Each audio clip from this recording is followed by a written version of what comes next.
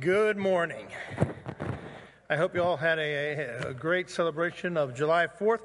I think it was a quote by John Quincy Adams that I'd heard or I'd read this week. He talked about the two great feasts of our nation, Christmas and the 4th of July. And his point was they both talk about freedom and where one ultimately derives from the other.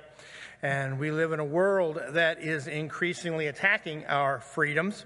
And so we ought to take very good note of that day of independence and indeed be most exuberant in our celebration of it. And obviously continue celebrating it.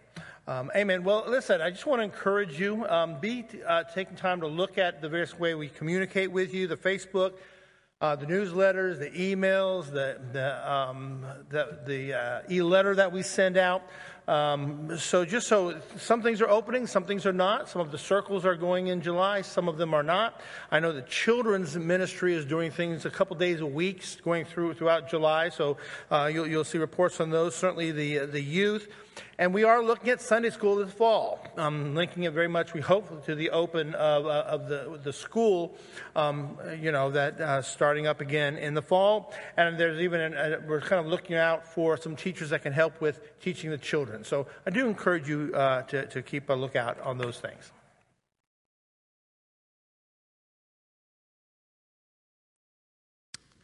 One of the most encouraging things that I heard in the past week was that a really, really large church that's somewhat similar to this church only had 75 people in one of their worship services. And I'm not rooting for any church to fail. It just made me feel like it was okay that our services have been small, right? Like there's a sense that like we're all kind of going through the same thing and that Lakeside's wheels just aren't falling off.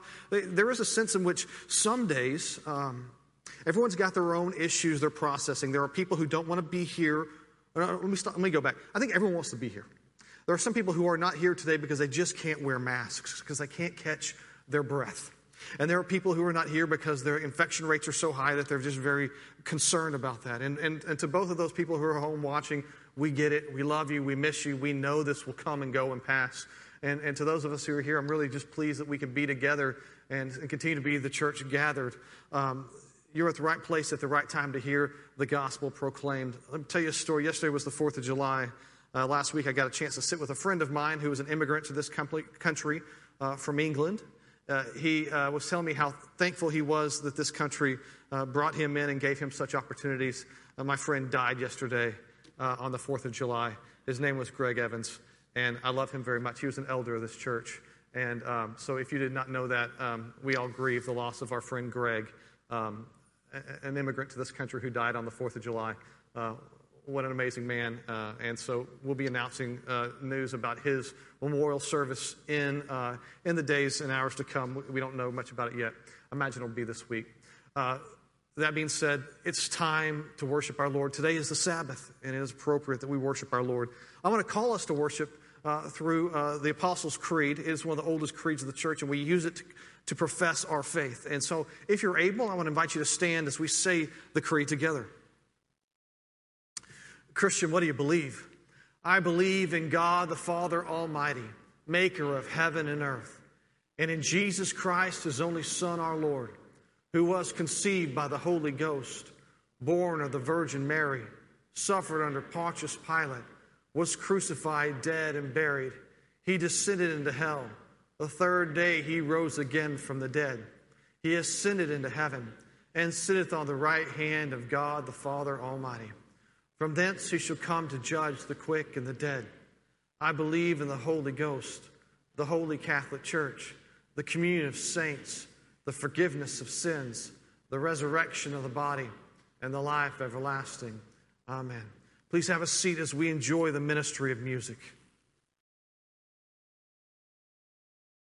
Crown him with many crowns, the Lamb upon his throne.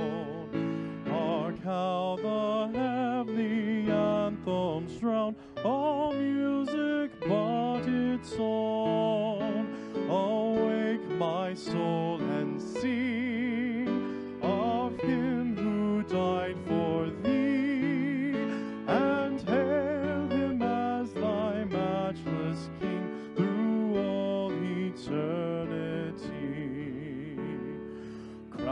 him, the Lord of love. Behold his hands and side, rich wounds yet visible above, in beauty glorified. All hail, Redeemer, hail, for thou hast died for me.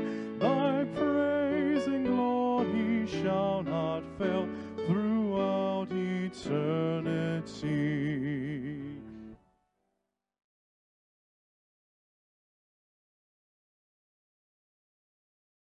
Crown him the Lord of life, who triumphed o'er the grave, who rose victorious in the strife for those he came to save. His glories now we sing, who died and rose on high, who died eternal life to bring, and lives that death may die.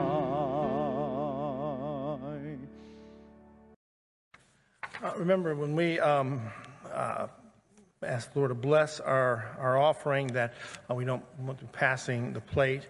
This has been our tradition, but we have the receptacles in the back behind the last pews, and then there are plates on the side over here. The psalmist says, as for me, this is God speaking, I have set my king on Zion, my holy hill. I will tell of the decree. The Lord said to me, you are my son. Today I have begotten you. Ask of me, and I will make the nations your heritage and the ends of the earth your possession. Let's pray together. Our Heavenly Father, in you we live and move and have our being. You made from one man every nation of mankind to live on all the face of the earth, having determined their appointed times and the boundaries of their habitation. And you have fixed a day in which you will judge the world in righteousness through one man, the Lord Jesus Christ, the only mediator between man and God. Lord, we have much for which to be thankful in the celebration of our national founding. We do this in a time of hard and painful upheaval that threatens the very fruit of your grace to this people. Truths that were once overwhelmingly self-evident are being extinguished. We have exchanged the truth for the lie. Our sins have found us out. Our idols are cruel taskmasters. Lord, we ask that in darkness your light to shine. Give in your mercy the only answer that heals, the gospel of the kingdom. Jesus, the Savior of men, sinless, crucified, buried, raised, ascended, and sitting at the right hand of the Majesty on high. Lord, bless this nation. Let its latter days be greater than its former. Let your righteousness that exalts a people be established from shore to shore. Let the people of Christ be multiplied as the stars fill the sky. The Spirit of Christ be the aroma of life in all places, and the glory of Christ be a testimony to the nations. Father, now set aside our giving as worship made acceptable by the grace of Jesus. Use our tithes and offerings as instruments of the gospel of Christ. We ask this as we do all things in the name of Jesus, he who is to inherit the nations, praying, Our Father, who art in heaven, hallowed be thy name. Thy kingdom come, thy will be done, on earth as it is in heaven. Give us this day our daily bread, and forgive us our debts as we forgive our debtors. And lead us not into temptation, but deliver us from evil. For thine is the kingdom, and the power, and the glory forever. Amen.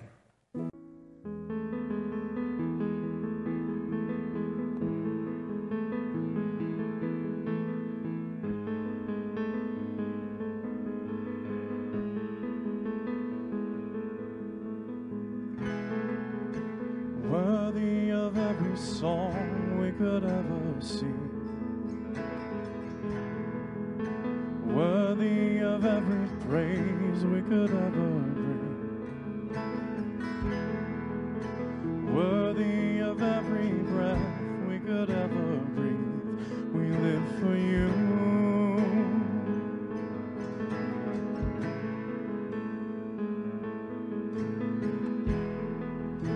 Jesus, the name above every other name. Jesus, the only one who could ever save. Worthy of every breath we could ever breathe. We live for you. Oh, we live for you. Holy, there is no one like you. There is none beside you. Open up my eyes in wonder. Show me who you are and fill me with your heart and lead me in your love to those around me.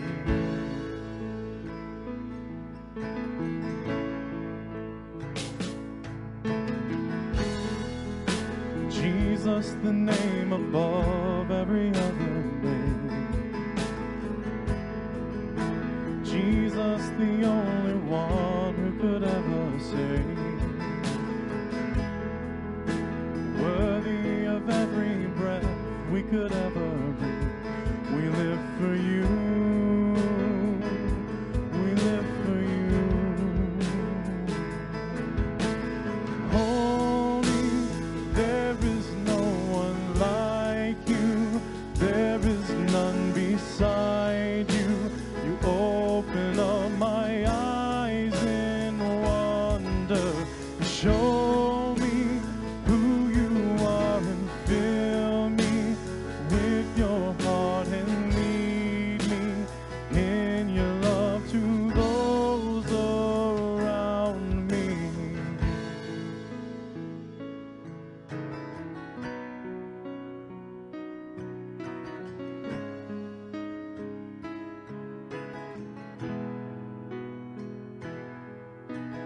I will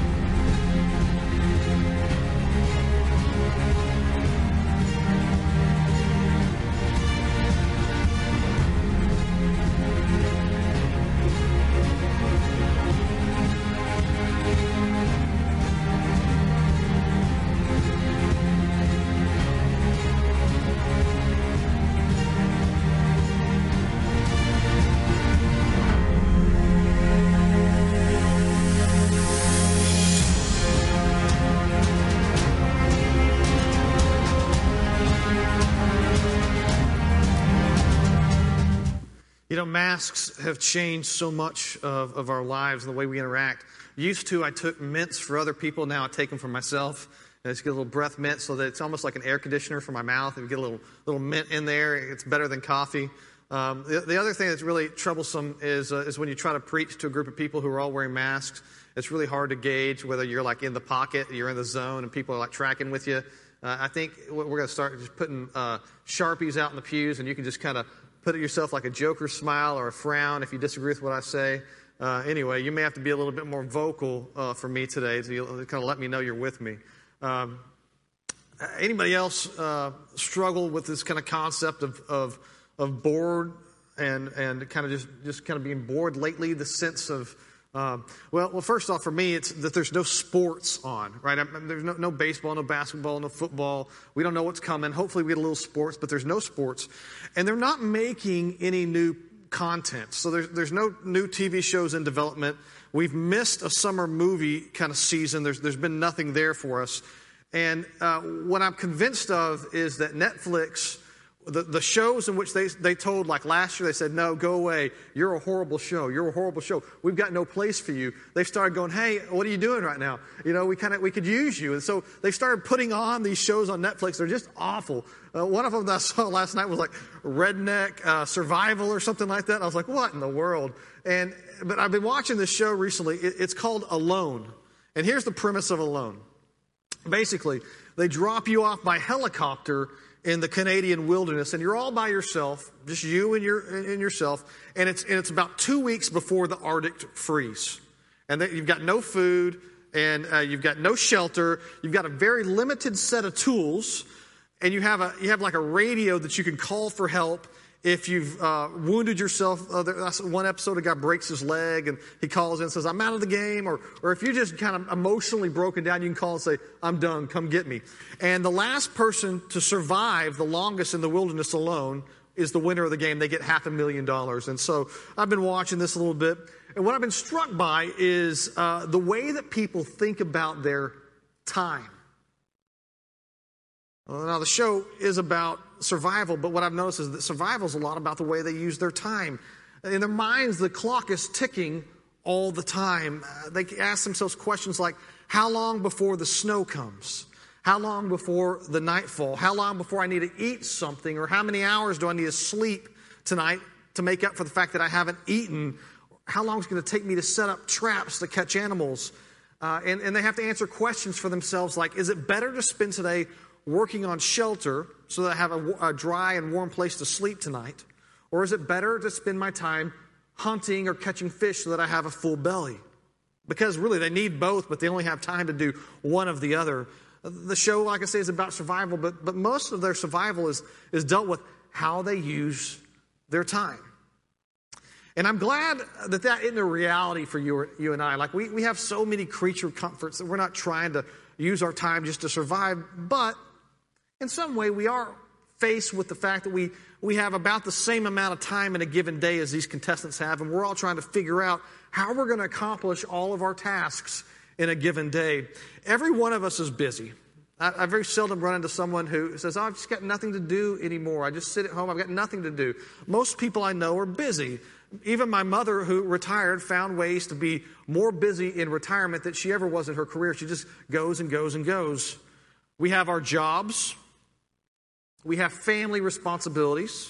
Someone's got to clean the dishes out of the sink. Someone's got to empty the dishwasher. And if your kids are like my kids, it's probably going to be you, right?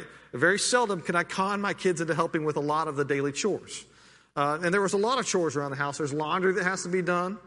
And if you have children, you have to all of a sudden balance all their activities too. You now have baseball, and you have dance, and you have Boy Scouts, and you have cheer, and there's church, and then there's youth group.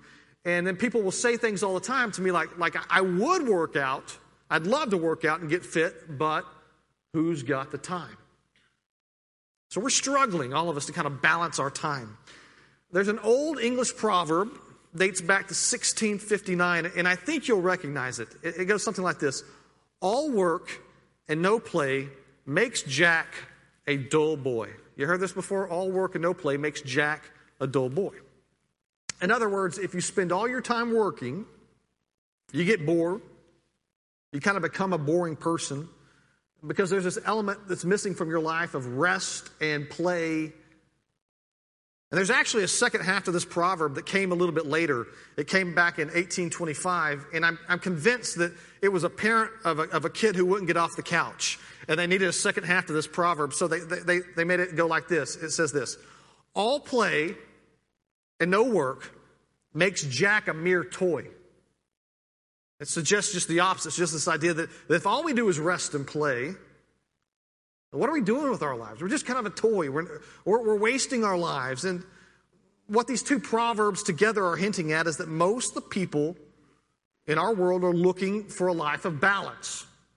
Some work, some rest. Part of the modern dilemma is figuring out how to best use our time and how to have some time where we work and some time where we rest. And have you ever noticed that the best rest that you ever get in your life is right after you've worked hard? There's a sense like if you work really hard, that night when you go to bed, you have a good night's sleep, and it feels great. But on the other hand, if all you're doing is, if you're lazy, you're just laying around the house all week, and you go to lay down that night, it's nothing different than you've been doing all day. The balance is off, and there's no real rest there for if you've just been on the couch all day. But if you've worked, all of a sudden the weekend becomes satisfying. It's rejuvenating. In the same way, if you work all the time, if you're working 12-hour days for 7 days in a row, your job stops being fulfilling. If all you do is work, the job's not fulfilling. It's boring, it's restless, it's unsatisfying. Your balance is off. There is this relationship in our lives between work and rest, and you need them both in your life. And when one is missing, you will automatically feel unbalanced. And the reason is, it's because this is how you were created. And I want to focus on that today as we look at the fourth commandment. I want to read together the 10 commandments this morning, and then we're going to spend some time looking at the commandment to remember the Sabbath and to keep it holy. If you're able to, I'll invite you now to stand as we read the Word of God found in Exodus 20, 1 through 17. We're going to read the entirety of the 10 commandments as we have in the previous 3 weeks. And then once we do that, we'll stop and we'll focus just on the fourth commandment today of honoring the Sabbath. Let's pray before we enter into God's Word. Father, we come to you in the name of Jesus. We lay our lives down before your Word. We spend the Sabbath day being still before you, seeking the rest that comes through Jesus. Minister to us by your words. Bring conviction where you need it. Bring grace where we need it. We bring this to you in Jesus' name, and all the church said, amen. Hear now the word of God. And God spoke all these words, saying, I am the Lord your God, who brought you out of the land of Egypt, out of the house of slavery. You shall have no other gods before me. You shall not make for yourself a carved image or any likeness of anything that is in heaven above, or that is in the earth beneath, or that is in the water under the earth. You shall not bow down to them or serve them, for I, the Lord your God, am a jealous God, visiting the iniquity of the fathers on the children to the third and the fourth generations of those who hate me, but showing steadfast love to thousands of those who love me and keep my commandments. You shall not take the name of the Lord your God in vain, for the Lord will not hold him guiltless who takes his name in vain.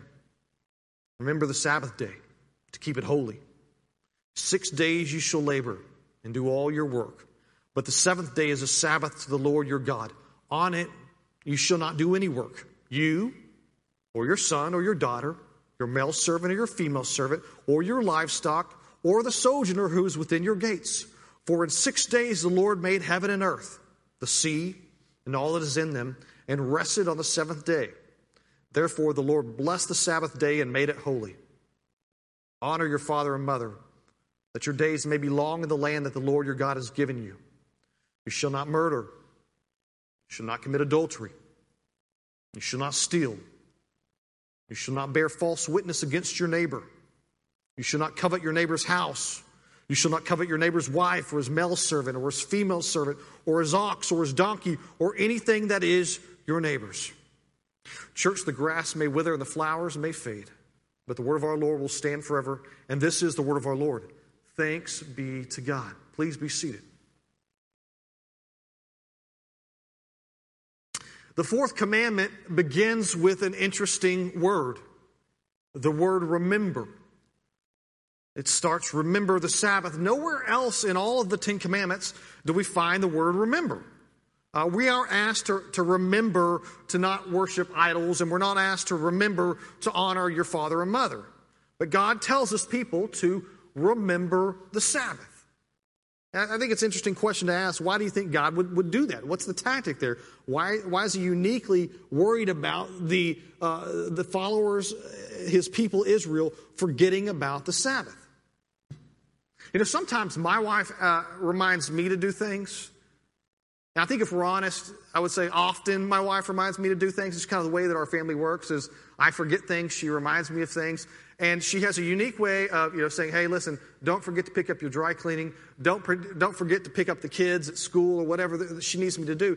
And she uniquely reminds me to do the things that she feels that I'm going to forget to do.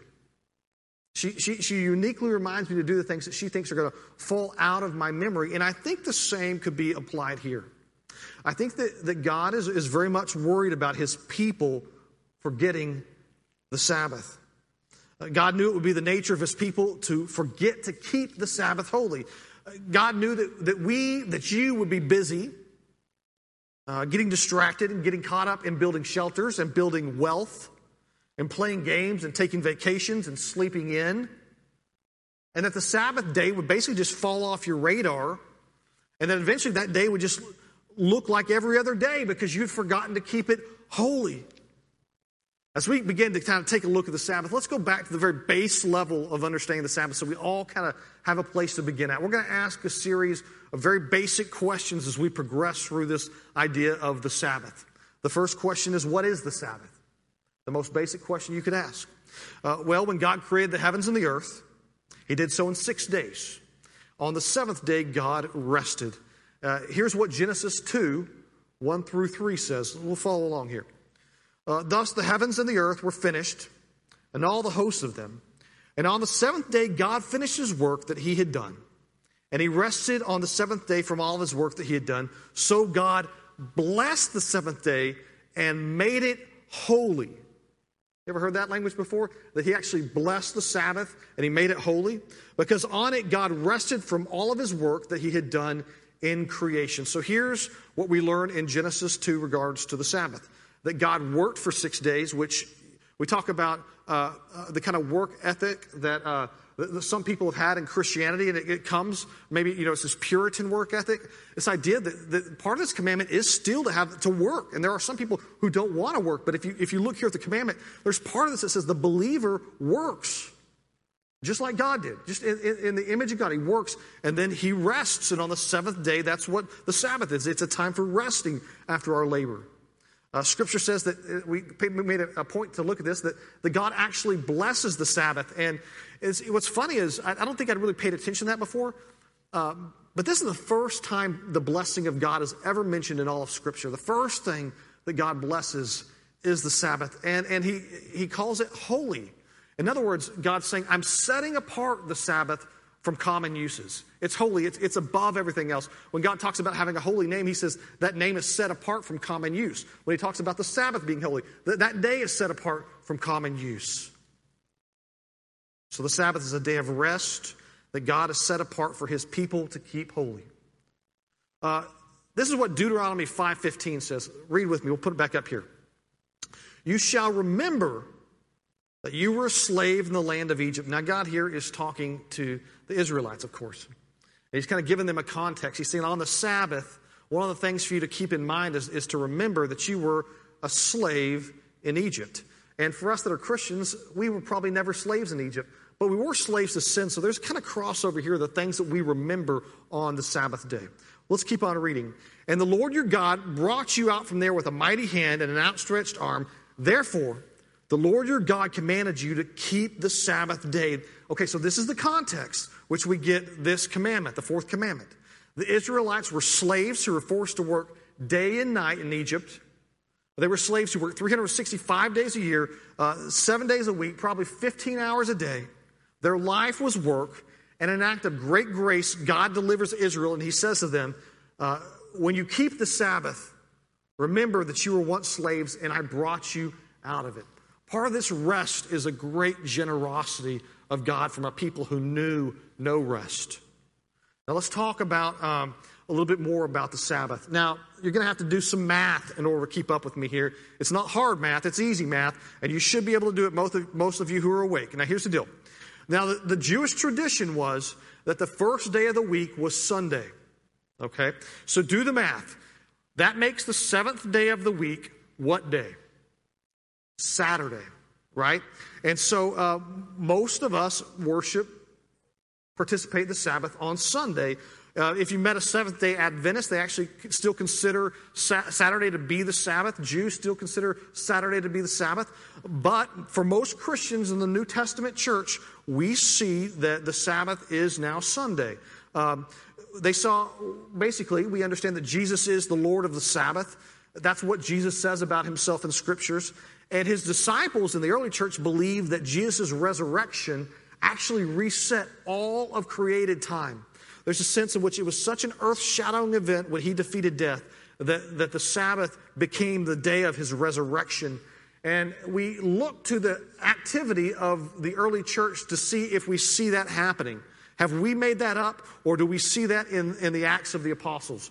When we read Acts 20, verse 7, what we begin to discover is that the disciples were already in the habit of meeting together on Sunday to share meals and to hear the word preached. So we look for the behavior of the disciples to see, is this something they were doing? Yes, they were already practicing the Sabbath on Sunday.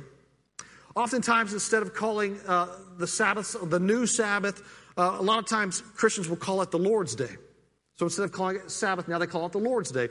And for me, it's fine. You call it whatever you want. You call it the Sabbath, you call it the Lord's Day. Just know this. God would have you remember it and keep it holy. I think the general principle of the Sabbath is easy. Sabbath in your life is about worship and it's about rest. It's about those two things. It's really simple at this level.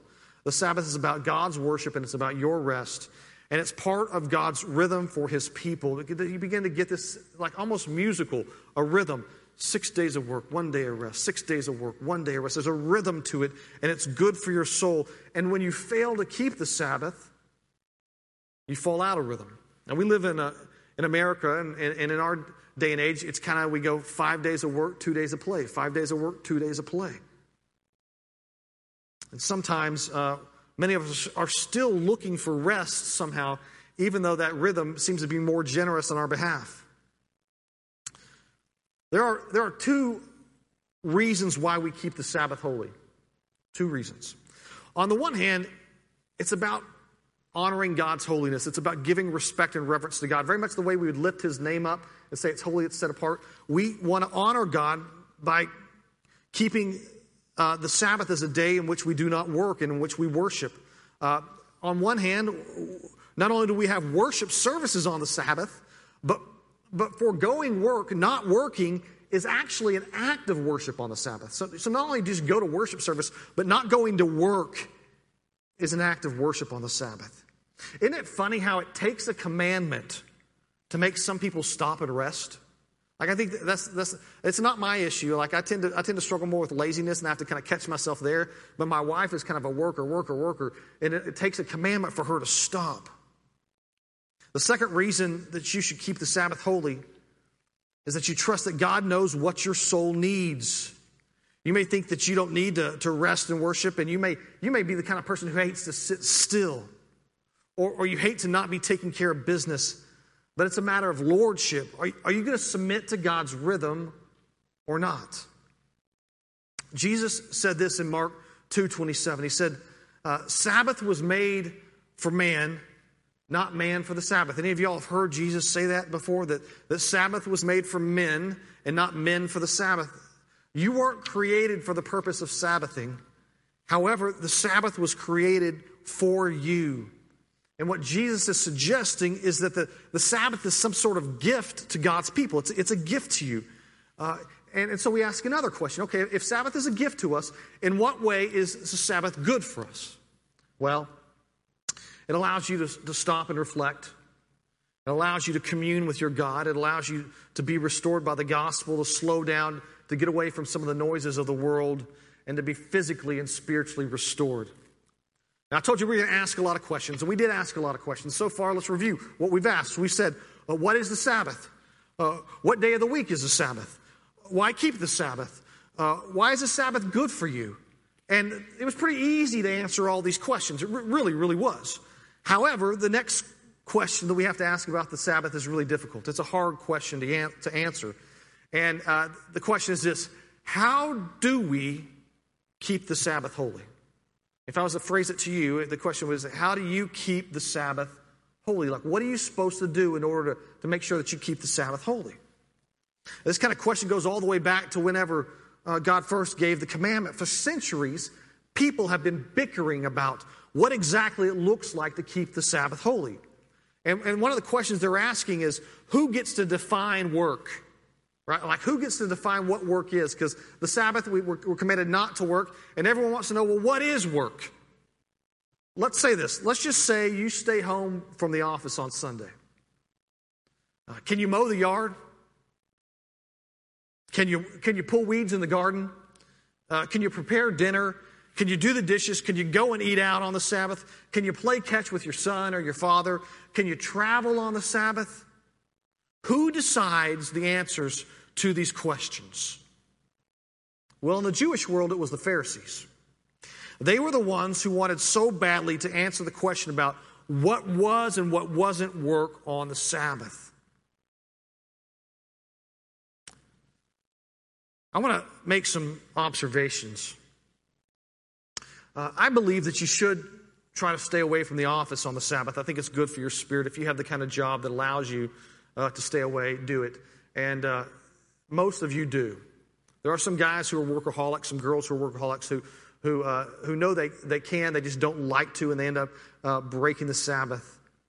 Get your work done in 6 days. Don't go in on Sunday. That's what God is really asking us to do here in the fourth commandment. That being said, I think logically we'll agree that there are some people in this world who have to work on Sundays. If you have a heart attack on Sunday and you go to the hospital, you want to find a doctor working on the Sabbath. I think that's probably the case. It's almost an act of mercy. It's an act of the common good for the people for doctors to work on the Sabbath.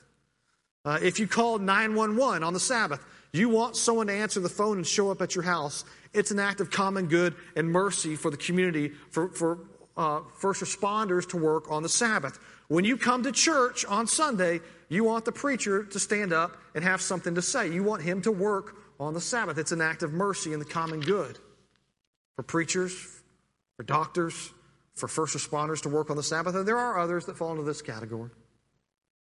The Pharisees had written volumes of books, if you think about it, dedicated to what was work and what wasn't work and who could work.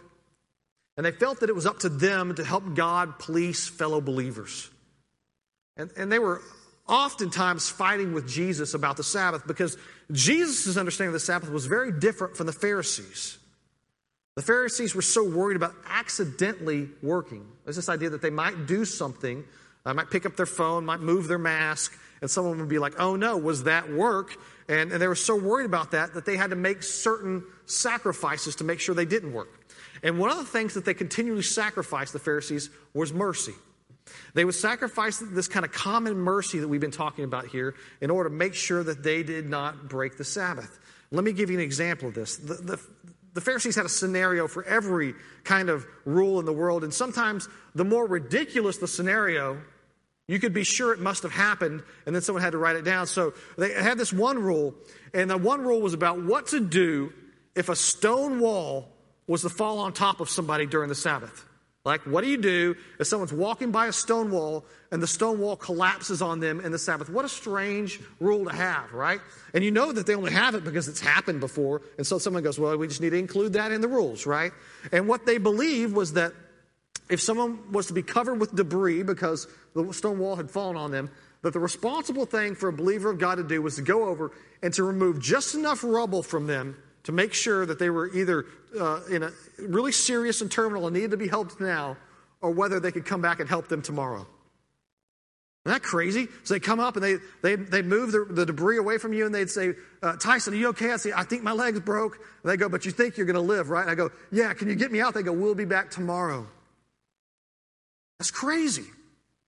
I mean, imagine if you called 911 and you're like, listen, hey guys, I need help. I've broken my back. And the person on the other end of the line says, listen, out of a love for God and a remembrance of his redemption, which we celebrate in the Sabbath, we're going to wait till tomorrow until we help you. Doesn't that seem just crazy? So I want to mark this as an extreme example of misunderstanding the Sabbath. When you worry so much about avoiding work that you simply miss out on the ministry of God. You know, Jesus was always healing people on the Sabbath. That's what he was about. He was always about showing mercy, and the Pharisees were always condemning him for it. And there have always been, and there will always be, people who are out there trying to police the Sabbath. So there's probably 7 or 8 of us in here, in this room, who kind of fall into that sometimes I try to police people on the Sabbath role. And so this is a message for you. Stop being a Pharisee. You worry about the way you keep the Sabbath holy. You worry about loving and mercy of other people. But listen, don't worry about what everyone else is doing on the Sabbath. 7 or 8 people need to hear that. But for the rest of us, and we're going to be real honest, for the rest of us, that's really not what we need to hear. That's not your struggle, and that's not my struggle. Most of us aren't sitting here going, well, you know what my struggle is? I care so much about the Sabbath that I just am mean to other people when I tell them what they shouldn't be doing. Not many of us here have that issue. Our struggle, rather, is legalism.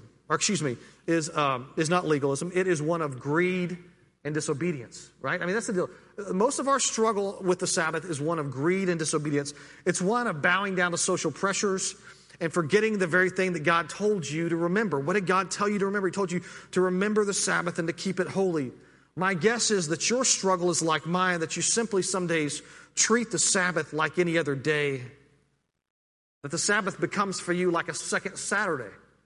That's what the world does, right? The Sabbath, like Sunday's just a second Saturday. It's a day to sleep in and to go to Walmart and to get around the grill and maybe go to the pool. And there's a sense of relaxation to that. Like you go, oh man, we had a great day. I feel so relaxed. And maybe at some point it feels like the Sabbath rest that you need. But the truth is that playing at the pool and watching TV with the family, hanging out at the ballpark, none of this could replace the true Sabbath rest that comes from Jesus. Many of us have actually been Christians. Many of us have settled for a fake Sabbath rest. It's phony. And here's what I mean. You're tired from work. You're exhausted from the world, and you long to find rest. And so you spend the Sabbath on the couch. You spend the Sabbath on the boat. You spend the Sabbath at the beach. You're looking to reclaim that rhythm that God is giving you. And you simply can't figure out why your soul is never satisfied in that rest and that play, and it's because it's not real Sabbath.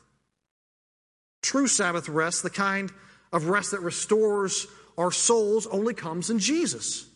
Let me say that again. True Sabbath rest that restores your soul only comes in Jesus. So if you're tired or you're weary from your work, if you're exhausted from listening to the barking hordes of this world, there's only one place to find true Sabbath rest. That's in the Lord of the Sabbath, Jesus Christ. Now, the way you get balance in your life, the way you find rest for your soul, is to slow down and for you to commune with Christ on the Sabbath day, for you to read His Word and rest, for you to sing His praise and rest, and in a godly way hold your family and rest. Listen, some of you may not have ever known the rest that comes from Jesus. Some of you may have never experienced that. You may be exhausted. And Christ would say to you, come to me, all you who labor and are heavy laden, and I will give you rest. If you long for this rest in Jesus, you can find it by placing your trust in Jesus, by confessing your sins, and by trusting Him as the Lord of your life. Let me just say this to wrap up. I'm not going to tell you that you can or cannot go to Walmart on the Sabbath. or that you could go out to eat as a family or not. Each man's conscience is basically his judge when it comes to the Sabbath. But I can say to you this, that a day without Jesus will not bring you Sabbath rest. This is the fourth commandment. It goes like this: honor the Sabbath and keep it holy. 6 days you shall labor and do all your work, but on the seventh day is a Sabbath to the Lord your God, and on it you shall not do any work. So let us rest in Jesus this Sabbath day. I pray that this for you has been a rest, that as you hear this next song that we sing, you will be reminded that Jesus paid it all, that He is your Sabbath rest. And now let's go to Jesus in prayer. Let's pray that He would convict us of places we break the Sabbath, and He would give us the strength and the courage to push against our culture who tells us that we don't have to honor the Sabbath, and that He is our great Sabbath. Let's pray together. Father, we come to You in the name of Jesus. We thank You for this cycle that You've put into our lives that shows us how to rest and how to work and how to worship and how to be restored. God, You gave the Sabbath as an ultimate place for the people of Israel to be restored, and You've given that to Your church as well. And ultimately, we see our great Sabbath in the forgiveness of Jesus, in His work on the cross, Lord.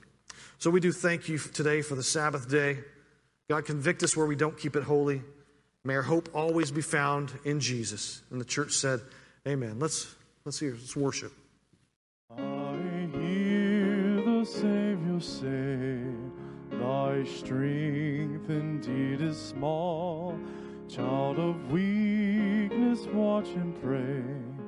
Find in me thine all in all. Jesus paid it all to Him I owe. Sin had left a crimson stain, He washed it white as snow. Lord, now indeed I find Thy power and Thine alone can change a leper's spots and melt this heart of stone.